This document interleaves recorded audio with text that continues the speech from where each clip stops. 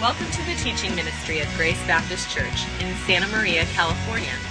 Join our pastors as they share biblical principles of God's transforming grace, so that you may learn God's Word in order to live God's way.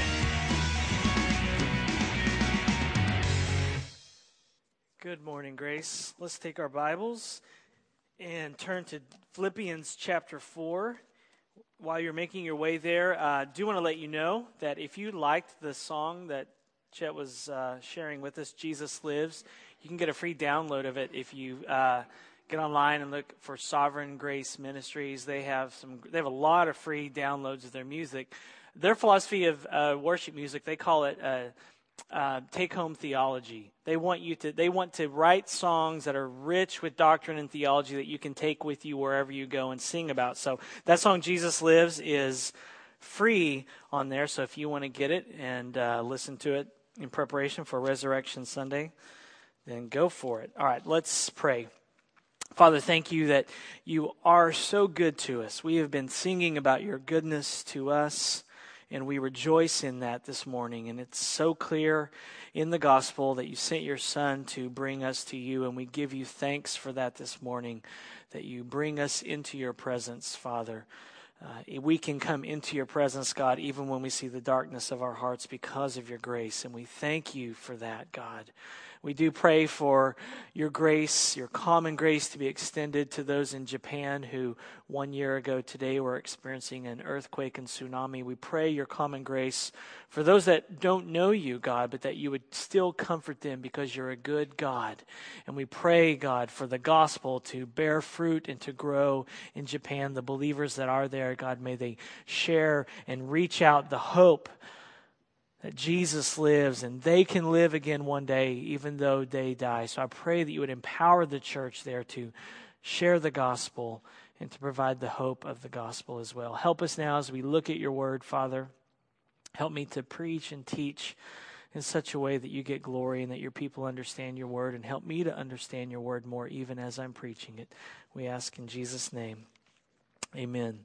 Well, today we're going to be talking about peace, about having gospel-centered peace. And when I say you, and I'm talking to you, I mean that you individually, but also you corporately. You can experience the peace of God in your life. So when I say that today, think about how I'm talking to you, and I'm talking to you. Okay, remember the context from last week? We looked at two women were fighting in the church, Euodia and Syntyche, and Paul was writing to the church to a man named Syzygus, a loyal companion, true companion, and Clement and others, and said, help these women to agree in the Lord.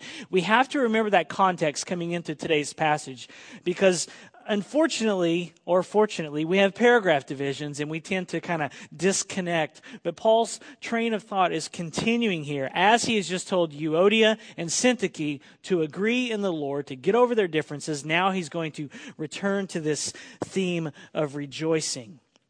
And what Paul is going to drive home today is that as disciples of Jesus Christ, we can have peace in our lives. We can be peaceful. We can be full of peace because of the gospel. And the way that we do that is by rehearsing the gospel. If you've been with us in our exposition of Philippians, you know that I've been talking about the gospel every single week repeatedly. And Paul wants the Philippians to rehearse the gospel so that their joy would be unleashed. Today, he's going to teach them how to rehearse the gospel so that the peace of God would be unleashed in their lives and that they would be, in fact, peaceful disciples. Here's our big idea today. Gospel-centered peace is unleashed when you rehearse the gospel. If you want the peace of God in your life, it comes by rehearsing the gospel. I say it's gospel-centered peace here because it comes through Jesus Christ. The only way that we can have true peace with God is through the gospel message. We're all born sinners. We need to be reconciled with God. To get peace with God because of our sin, we need Jesus Christ. And then after we become disciples, in order to get God's peace, we need Jesus Christ. We need the gospel. So to get gospel-centered peace, you have to rehearse the gospel. There is such a thing as peace The peace of this world where you can have peace of mind and peace of heart, I guess, and be apart from Jesus Christ. We'll see that in the book of Jonah in about a month when we, Lord willing, go there. We'll see that Jonah has peace and he's running from God. He's asleep in the bottom of a boat and there's a big storm in the sea and he's sleeping like a baby because there is a peace that you can have apart from God, but it's not real peace. Especially if you're a believer. We'll see in Jonah that God is relentless. He will hunt you down because he loves you so much. So there is a gospel-centered peace that you can have that can buoy you up in the midst of all of life's circumstances. And the way that you get it is by rehearsing the gospel, by reviewing it, by remembering and rejoicing in all that God the Father is for you in his Son, Jesus Christ. And I would argue that Jonah really didn't have peace, but you can look at people in your life and say, how can they have such peace when they're running away from God? There's an element of peace that they can have, but they're not really at peace. All right, look at verse 4. Paul says, rejoice in the Lord always. Again, I will say, rejoice. Paul wants the Philippians to rejoice again, to have their joy unleashed because of the gospel. We saw that in chapter 3, verse 1. Look at chapter 3, verse 1. Paul says, finally, my brothers, rejoice in the Lord. To write the same things to you is no trouble to me and is safe for you. See, Paul doesn't mind repeating himself. He says, rejoice in the Lord, my brothers. To write the same things to you, it doesn't bother me. It's safe for you. Then he comes back here in chapter 4 and he says, rejoice in the Lord always. And again, hey, rejoice. I don't mind writing it one more time because I want your joy in Jesus Christ to be unleashed in your life. And it comes through remembering the gospel, which is everything that Paul's been talking about from chapter 3, verse 1, all the way to chapter 4, verse 3. Paul was explaining the gospel to the Philippians. That true righteousness comes through Jesus Christ, through his works and not our works. It doesn't come from obedience to the law. It's this alien, foreign righteousness that God gives us. He also talked in chapter 3 about sharing in Christ's sufferings, about longing for the resurrection, about passionately pursuing Jesus without being distracted, about longing for his return where he will transform our bodies and all of creation will be subject to the Lord. And we saw last week, Paul said the gospel, in fact, brings forgiveness and reconciliation in a church body. All of that, chapter 3, verse 1 to where we ended last week, was the gospel that Paul is preaching again to the Philippians. Reconciliation with God through Jesus Christ. Creation will one day be reconciled, and we can experience that reconciliation now. So coming off that, chapter 3, verse 1, rejoice in the Lord. He comes back to it here in chapter 4 and wants them to rejoice in the Lord because of everything he's just written. That's gospel rehearsal. Don Carson says, if we fail to respond with joy and gratitude when we are reminded of these things, the gospel, it is either because we have not properly grasped the depth of the abyss of our sinful natures and of the curse from which we have been freed by Jesus, or because we have not adequately surveyed the splendor of the heights to which we have been raised. He says, if our joy isn't unleashed when we hear the gospel, it's because we don't understand the depravity and the deadness of sins that God has saved us from, nor do we understand the glorious heights that Jesus has raised us up to. But he says, when you understand those two truths, he says, your joy in God should be unleashed. And that's why Paul writes again, rejoice in the Lord. He knows that when they rejoice in the Lord and rehearse the gospel, then God's peace will actually come. Let me show you where I get that. Because it doesn't look like these verses and paragraphs go together, but the peace of God is kind of the theme that stitches it together. Let me show you in verse 5 where I think Paul is talking about the peace of God. Look at verse 5. Let your reasonableness be known to everyone. I actually prefer other translations here on this verse. They capture the idea of this Greek word better. Most translations, rather than reasonableness, which is what the ESV uses, use gentleness. And I think even better than gentleness is selflessness. I think that's closer to what Paul is saying. He's saying, let your gentleness or let your selflessness be known to everyone. He is calling the Philippian church to be selfless and to give up their rights, which is what he challenged them to do in chapter 2. He is calling the Philippians to be gentle and not assert their rights and demand their way in every situation. He is calling the Philippian church to be gentle and not to fight to get their own way, but to be gentle with everyone.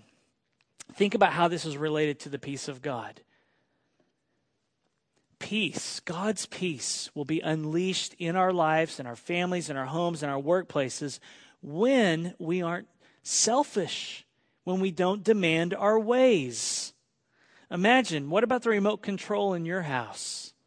You're trying to decide what to watch. Is there peace then? Unless there's one show that everybody loves, is there peace when several kids have the remote control in their hand? But if everyone gave up their rights and they were selfless and gentle, instead of fighting and arguing and bickering and saying, you know what, I'm going to let you watch the show that you want to watch. You know what, we're going to go 2 players on this PlayStation, and I'm going to split the screen in half. I want to be selfish and have the whole screen to myself and play the game myself, but you know what, brother? You can come play with me. Wouldn't God's peace be unleashed then? Do your kids ever fight over the PlayStation or fight over the last of the cereal? The really good cereal, not the healthy kind. They ever fight over the last donut? Ever fight over the last piece of pizza? Do you do this at work? Imagine God's peace being unleashed in your home and in your workplaces if people said, you know what? You can have the last donut. Go ahead. You can have the last slice of pizza. I mean, God's peace would be unleashed big time if we all started saying, you know what? I don't want my own way. I'll let you have it. What about here in this church? If we quit demanding our way and we gave up all our preferences and wishes and desires for how this church should be, wouldn't God's peace be unleashed here? I mean, if we're preaching the gospel, if we're baptizing people, we're celebrating the Lord's Supper, and we're making disciples of all nations, then I think we're on track as a church, right? So we really shouldn't be complaining otherwise, should we, if we're doing those things? That's not to say that you can't express yourself. If we came in here one Sunday morning and these walls are painted hot pink, I hope you would complain to me because I need people on my side then because I wouldn't want hot pink walls. But at the end of the day, if we had hot pink walls, you just got to get over it and let it go, don't we? Because we're baptizing people, we're celebrating the Lord's Supper, we're making disciples of all nations, we're preaching the gospel. I'm not saying that you can't express yourself. Here's the problem, though. We all want our own way, whatever situation we find ourselves in, right? We've bought the lie of Burger King that you can have it your own way. And the reason we want our own way is because we're right? That's why we want our own way. But imagine how God's peace would be unleashed in your life if you didn't demand your way every single time. What about in your marriage? You want God's peace to be in your marriage? Give up your rights. Become a servant. Gospel-centered peace is unleashed when you rehearse the gospel. Well, how do you do that? How do you rehearse the gospel and get God's peace unleashed in your life when you want your own way? How do you do that? You say something like this: I can rejoice in this circumstance because I have all that I need in Jesus. The gospel says that all the promises of God are yes and amen for me in Jesus. 2 Corinthians 1. He is all I need. I am now free to imitate my Lord and give up my rights like Him in order to bring joy to others. I am free to serve others and be gentle and kind, even when they don't deserve it, because God in Christ has been so kind to me when I didn't deserve it. That's how you rehearse the gospel, when you want your own way. And when you do that, God's peace will be unleashed in your life. Now, Paul continues this thought here in the last half, or the last part of verse 5 through verse 7. So look there at verse 5. Paul says, "The Lord is at hand.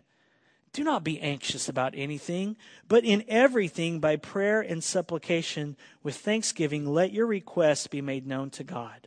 And the peace of God, which surpasses all understanding, will guard your hearts and your minds in Christ Jesus."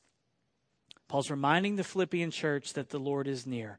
Now, he could be referring to the fact that Jesus' return is near, because he just talked about that at the end of chapter 3. But I think what Paul is saying is that the Lord is near. The Lord is present with you, Philippi. When you gather together, the Lord is near. He is with you individually. He is with you corporately. And because Jesus is near, Paul says, do not be anxious about anything. Remember Euodia and Syntyche, the two women fighting? Paul is saying, hey, Euodia, the Lord is near. Syntyche, the Lord is near. Remember that when you get together and you're squabbling in Grace Hall over something, remember that the Lord is near. But notice how he segues from the Lord is near to do not be anxious about anything. You see, when you realize that the Lord is near, that he is with you in your life, you realize there's no need to worry about anything.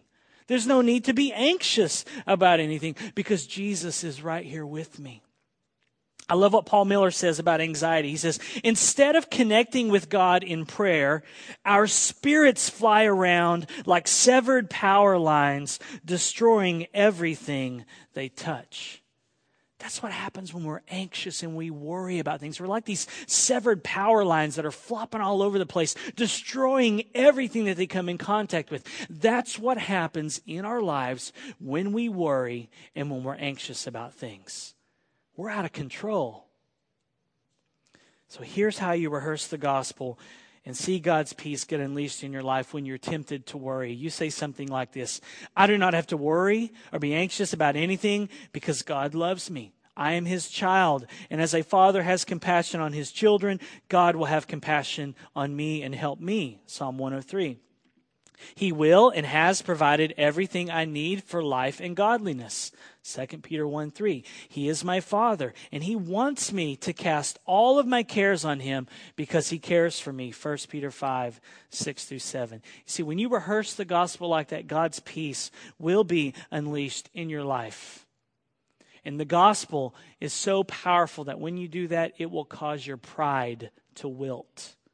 It will cause your pride to wilt up when you rehearse the gospel.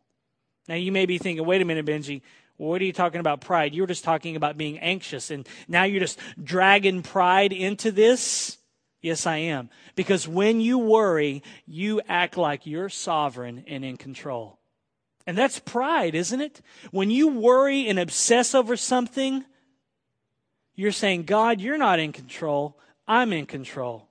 I know you created Saturn, and that was pretty cool, but I know how to run my life in this situation. That's pride, isn't it? But when you pray, which is what Paul is asking the Philippians to do, when you pray, you affirm that God is sovereign and that he is in control. You go to the person, the only person who can change your situation. See, when you fixate on things and people and situations, you will not experience the peace of God.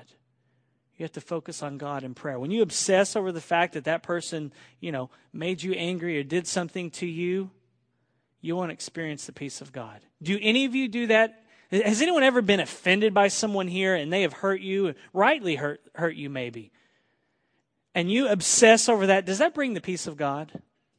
Do you sit there and think, I can't stand that person? Oh, peace. Nobody does that, do we? Our blood boils, anger comes. And Paul is saying, you know what? Don't be anxious, don't worry, don't fixate on all these other things, but in prayer. Notice the contrast there. Don't be anxious, but pray. Let's look at prayer from these verses. First, Paul says, pray in everything. The Greek word here literally means everything. You don't have to be a Greek scholar. It means everything. I think Paul is saying, pray about everything.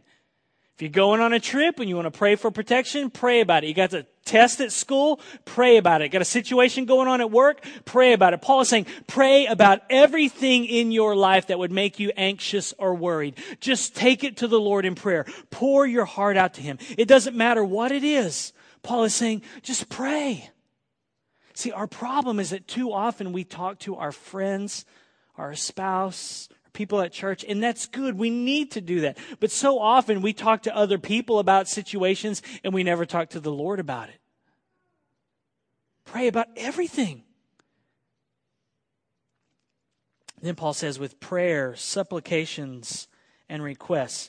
We could attempt to break all of these phrases down, but I think Paul is just saying, pour your heart out to God. Tell him everything. Ask him to intervene. Call on him. Cry out to him. Don't analyze prayer and say, oh, Lord, now I come to you in supplication, or was that supplication and now I'm requesting. I don't know what I'm doing here. Don't analyze it. Just pour your heart out to him. He's listening. He's your Father. Just ask him. Pray about everything. Remember, 2 women are fighting in the church. And I think Paul would be saying to Euodia and Syntyche, pray for each other. I've learned over the years that as I pray for people, my feelings for them begin to change in a good way. Don't pray for them like David's imprecatory prayers that you read about in the Psalms, like, Lord, dash your enemies' heads against the rocks. Don't pray for people that way. Pray the gospel for them. If you've got an issue with someone, there's tension, the thing that will help cure that process and cure your feelings for them is when you begin to pray for them. That you genuinely care for them, it'll change your heart towards them. I've seen it in my life. If there's an issue with someone, if I begin praying for them, my heart towards them begins to change. Then Paul says, pray with thanksgiving. When you thank God for all that he has done for you in your prayers, you'll be rehearsing the gospel. Here's how you rehearse the gospel in prayer with thanksgiving. And you should do it for the physical things. Thank you, Lord, for our food. Thank you for our car, for our home, a job, etc. Do that. But so often, I think we stop just there with the physical instead of thanking God for the spiritual things. Here's how you rehearse the gospel in prayer and thanksgiving for those spiritual things as well. Thank you, Father, that you have caused me to see the light of the knowledge of the glory of God as it shines forth in the face of Christ. 2 Corinthians 4. That you have raised me up from the deadness of my trespasses and sins, Ephesians 2. That you have transferred me out of the kingdom of darkness into the kingdom of your beloved Son, Colossians 1. That you made him who knew no sin to become sin for me, that I might become the righteousness of God in Christ, 2 Corinthians 5. It says, pray with thanksgiving. Thank him for the food, but thank him for the spiritual food that he gives you. Praying God's word and rehearsing the gospel produces thanksgiving, which in turn produces more praying and unleashes the peace of God in our lives. Gospel-centered peace is unleashed when you rehearse the gospel, and you can do that in prayer.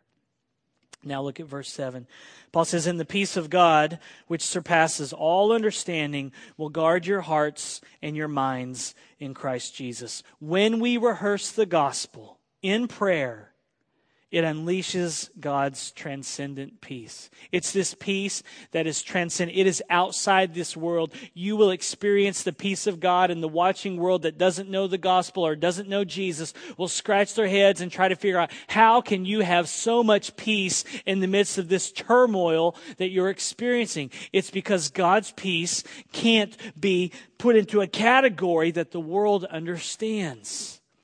And the reason why is because it says it will guard our hearts and minds. This word guard is a military term. It means that God's peace will protect and stand guard and be on guard duty to catch any kind of anxiety or worry that would attack us.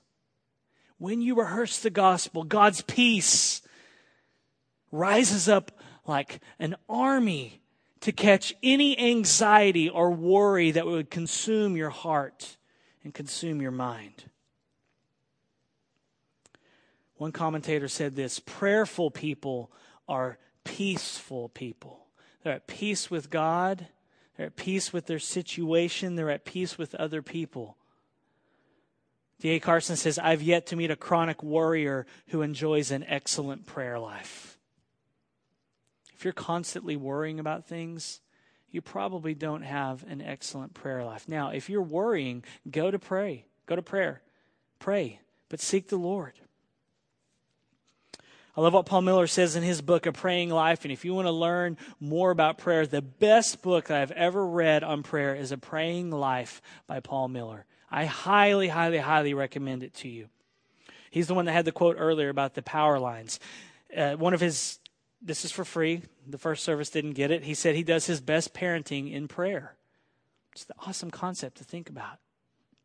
This is what he says about learning to pray. He says, learning to pray doesn't offer you a less busy life. It offers you a less busy heart.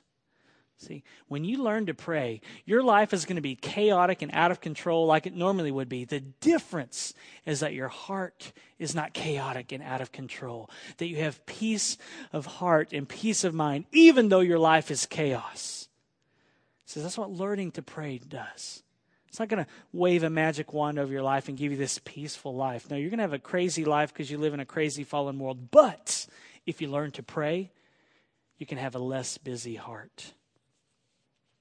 So Paul is reminding the Philippians here that thanksgiving is crucial in prayer, that when they are rehearsing the gospel by thanking God for all the many promises in his word, then it brings God's peace, his military peace that acts like a sniper and shoots down anxiety and worry. That's what thanksgiving does. Thanksgiving guards our heart, and it helps us to absorb God's word. When we are thankful in prayer, it guards our hearts and minds and opens us up to receive God's word, which is where Paul's going to go in verse 8 in just a minute. He's going to bring up God's word. But thanksgiving and praise and rejoicing in the Lord actually prepares your heart to receive the promises of God's word. I heard an old preacher say it like this once. He said, praise is the plow that prepares the heart for the planting of the promises. I'll never forget it. And he said it over and over in his sermon. He actually said it like this: praise is the plow that prepares the heart for the planting of the promises. And it stuck with me all these years. But it's so true. When you rejoice in the Lord, when you pray with thanksgiving, it's like a plow that is preparing the ground of your heart for the promises of God's word to get planted in your heart. And when that happens, it blossoms into God's peace. Now let me show you where I believe Paul is talking about God's word. Look at verse 8. He says, finally, brothers, whatever is true, whatever is honorable, whatever is just, whatever is pure, whatever is lovely, whatever is commendable, if there is any excellence, if there's anything worthy of praise, think about these things. I think Paul is talking about God's word here. So these are the things you need to be thinking about. And as a litmus test for us, I think that whatever our minds naturally drift to reveals who we worship or what we worship. Whatever our minds naturally drift to as we're driving to work probably reveals either the idols of our heart or reveals Jesus Christ is our treasure. As you're going through Target or wherever you buy your groceries, what does your mind drift to? What does your mind drift to as you're just sitting on your back porch, enjoying God's creation? It's usually a litmus test for the idols of your heart, or if your mind drifts to the Lord, then you realize that He's your treasure. Now, Paul here is saying, let your mind drift to God's word.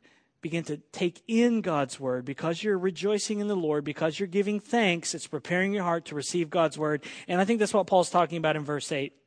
Where do we find anything true, honorable, just, pure, lovely, commendable, excellent, or worthy of praise? We find these things in God's word. And Paul says, your mind needs to drift naturally to God's words, to those things. And for Euodia and Syntyche, the two women fighting in the church, their mind is naturally going to drift in anger and frustration for one another. And Paul is saying, no, let your mind drift to God's word, to meditate upon God's word, to think about God's word. One of the ways that you can do this, and we started it in January, is with our fighter verses. They're in your bulletin, in your sermon notes page. It's not too late to start. We're wrapping up Psalm 103 this coming week. Just to take God's word. There's an app for it on your phone. If you're, good with technology, there's an app for it. But memorize God's word. Meditate on it. The Hebrew word for meditate usually used is the Hebrew word hagah, We saw this in Philippians 2. We'll rehearse it here. It means to vocalize or mutter or to murmur under your breath. It means to vocalize what your mind is preoccupied with. What's in your mind comes out of your mouth. This Hebrew word hagah, which means to meditate, is used in reference to a dove cooing in Isaiah 38, or a lion growling over its prey. Or in Isaiah 16, the people are moaning and muttering for raisin cakes.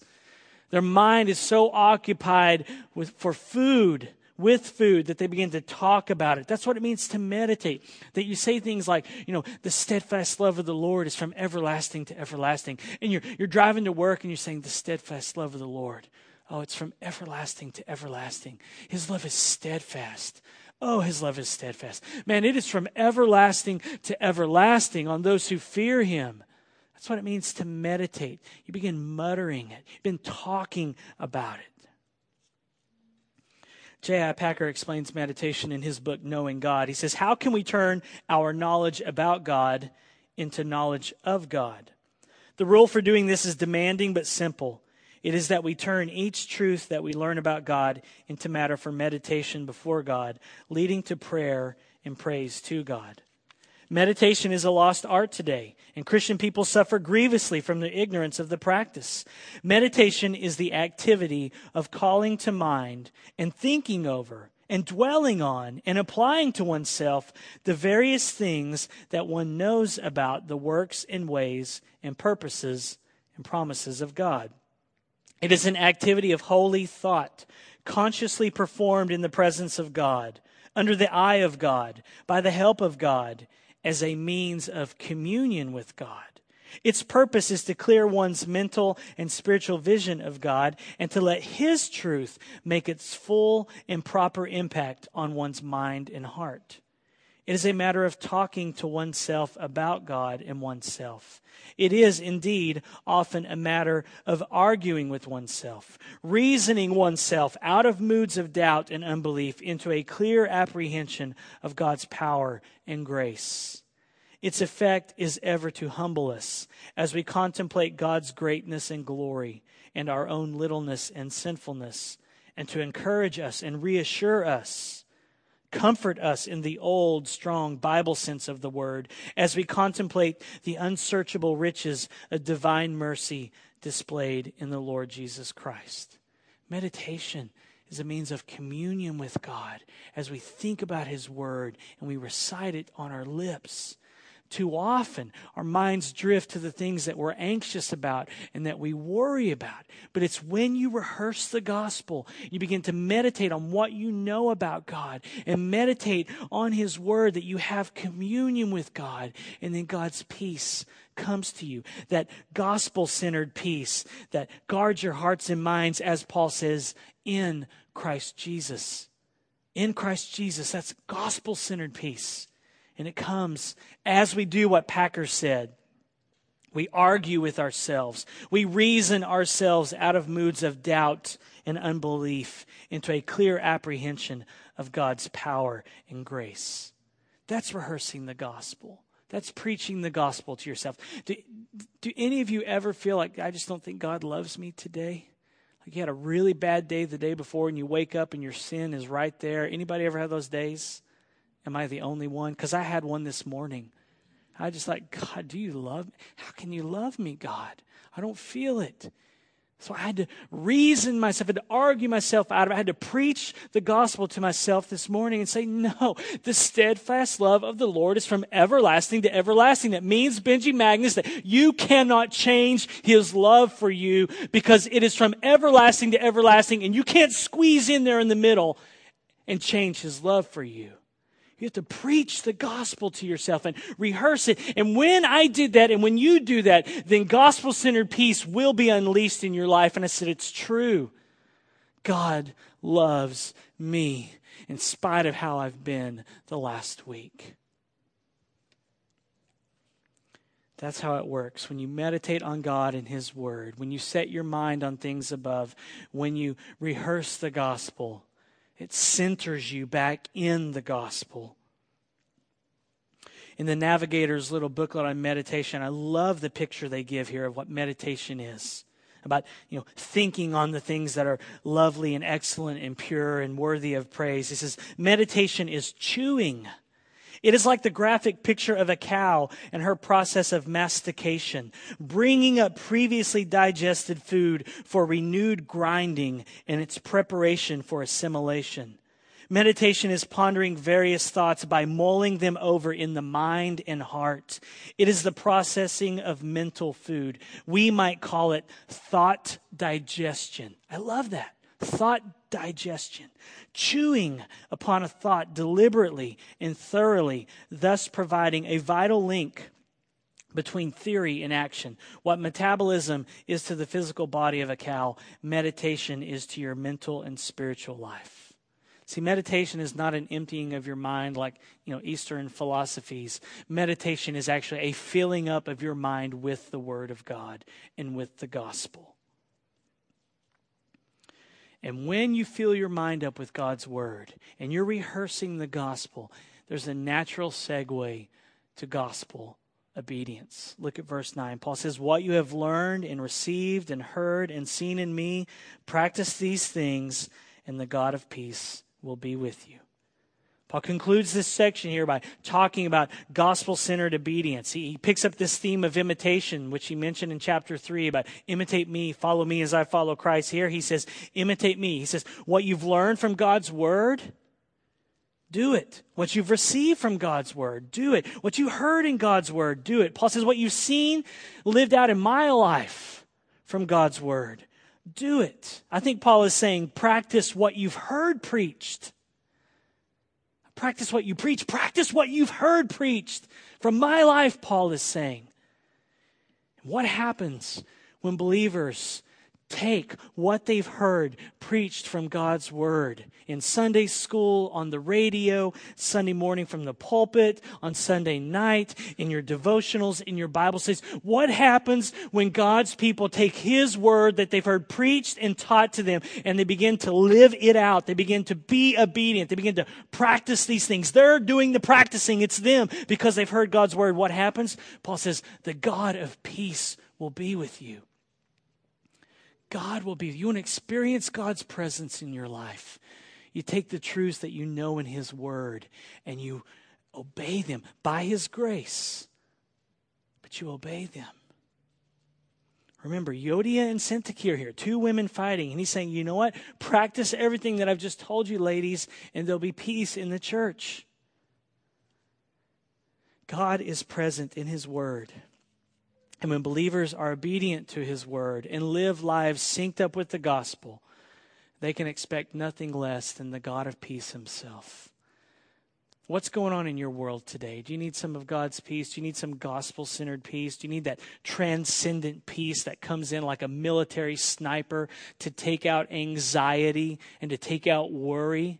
You can have that when you rejoice in the gospel message, all that God is for you in His Son, when you live selfless lives, when you show gentleness to everyone, when you don't demand your way in whatever situation you're in, you'll experience God's peace.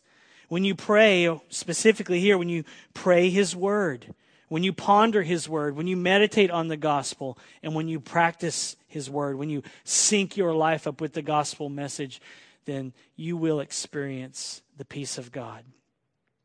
Gospel-centered peace that's rooted in Jesus Christ is unleashed when you rehearse the gospel. May God give us the grace to do that. Let's pray. Father, we thank You for Your wonderful Word. I probably could have done a whole series on these two paragraphs. It's so rich.